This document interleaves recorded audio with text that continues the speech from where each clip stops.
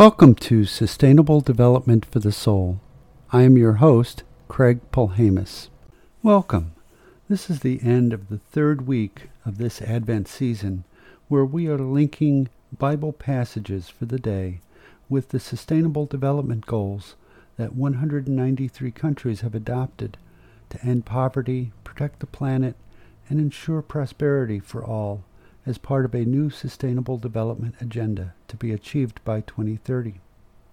Today's quotation is from Psalms 33, verse 3. Sing to him a new canticle. Sing well unto him with a loud noise. Now, a canticle is a hymn that may be defined as a metrical or rhythmical praise of God, and the psalm is usually accompanied by a sacred song known as a canticle. It's either taken from the Psalms or from other source. St. Augustine said that a canticle may be without a psalm, but a psalm cannot be without a canticle. I found it interesting as I'm researching for today's reflection that there's a place in Iowa known as the Canticle of Creation Center. It's an endeavor from the Sisters of St. Francis.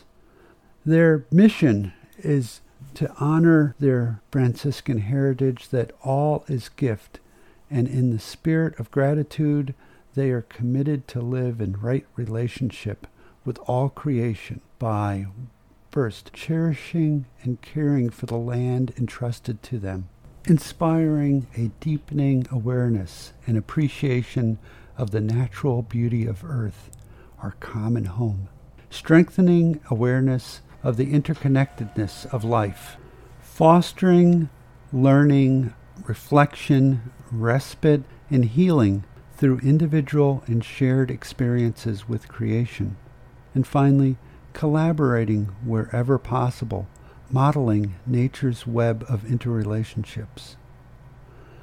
Now, I think this is appropriate for not just the Franciscans, but all of us to consider as integrating into our own lives these same mission principles. I'd like to discuss a presentation that I gave to a Rotary group in 2014. I entitled it Renovate. It was a presentation to describe my renovation of a historic home in the village I live in. Now, renovate is a transitive verb. It means to make changes and repairs, typically to an old building, a house, a room, etc., so that it is back in good condition.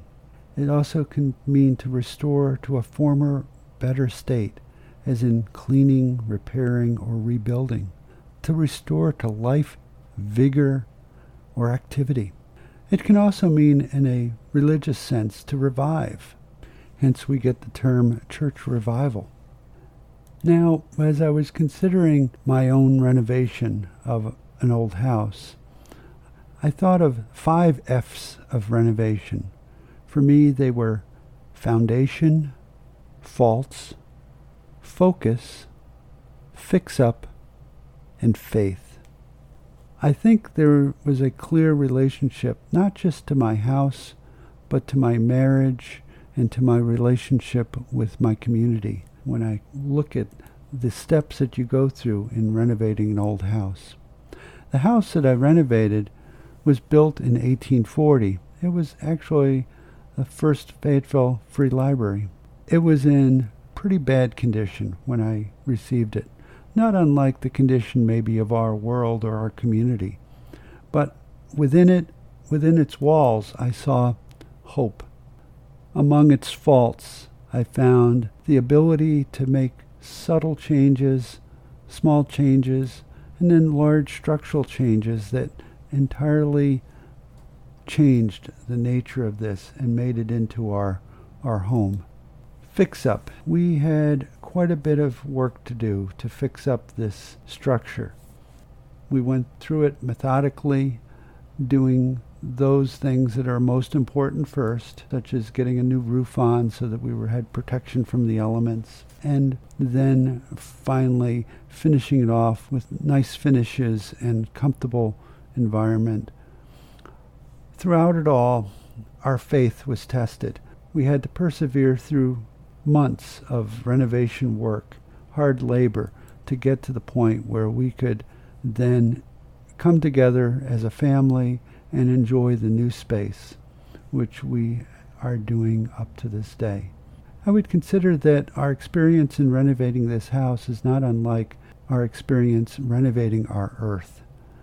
We need to look at the foundation, see that it is firm, that it's utilized.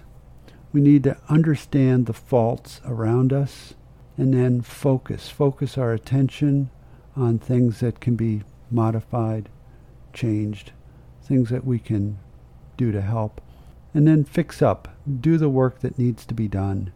And throughout it all, what will make it possible is our faith. With that, I want to do a closing blessing as a phrase that I found that is from a Native American Indian proverb. It says, "We do not inherit the earth from our ancestors. We borrow it from our children." Wishing you a green, wondrous Christmas. Till next time.